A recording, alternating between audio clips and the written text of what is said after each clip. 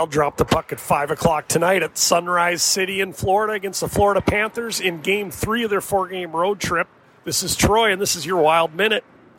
For the second consecutive game, the Wild will make Matt Dumba a healthy scratch, which is the biggest news today.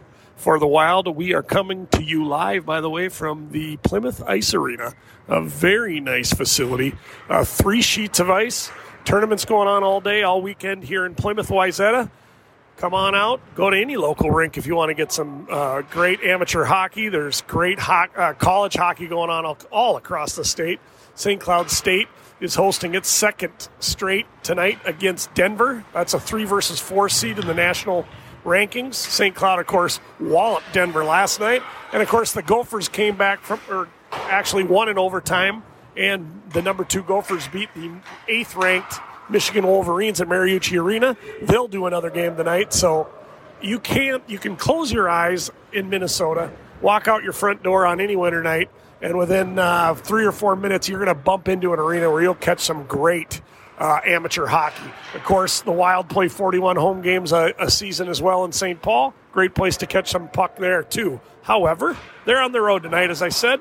Game 3 of their 4-game road trip. They had a very disappointing effort 2 nights ago in Carolina, spent half the game in the penalty box, didn't show up in the first period for the second straight game, which is becoming a concern for the Minnesota Wild.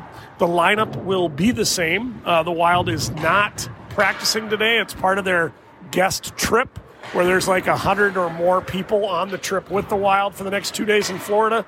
Fathers, friends, cousins, uncles, nephews, things like that. And the Wild have put on a pretty good show for 2 or 3 days. Of course, in Florida, that's a lot easier to do in January than it is in Minnesota. That said, they're skipping the morning skate around, and we'll go with the same exact lineup they sent to the ice against Carolina.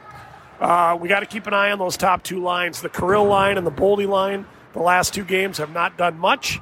The bottom 2 lines, of course, the identity line, and then the Reeves, Duhaime-Dewar line is actually playing pretty well.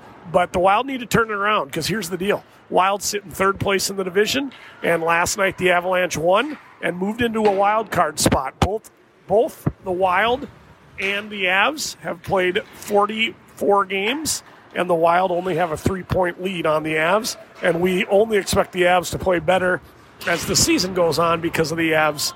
They've been playing injured all year. Tonight's game is a 5 o'clock puck drop. Gus is in the net, so the Wild are keeping their every other goaltender rotation going. The game's on Bally Sports North. This is one the Wild got to go out and get. They can't afford to give away another 2 points tonight, especially with teams like Colorado, St. Louis, and Nashville charging from behind. This is the Wild Minute with Troy. You know where to find me. I'm on Spotify. Share, like, listen, love. Do what you need to do. Please spread the word. If you want a quick hockey fix before and after Wild games with Wild news, you know where to come. Wild Minute with Troy. Check it out.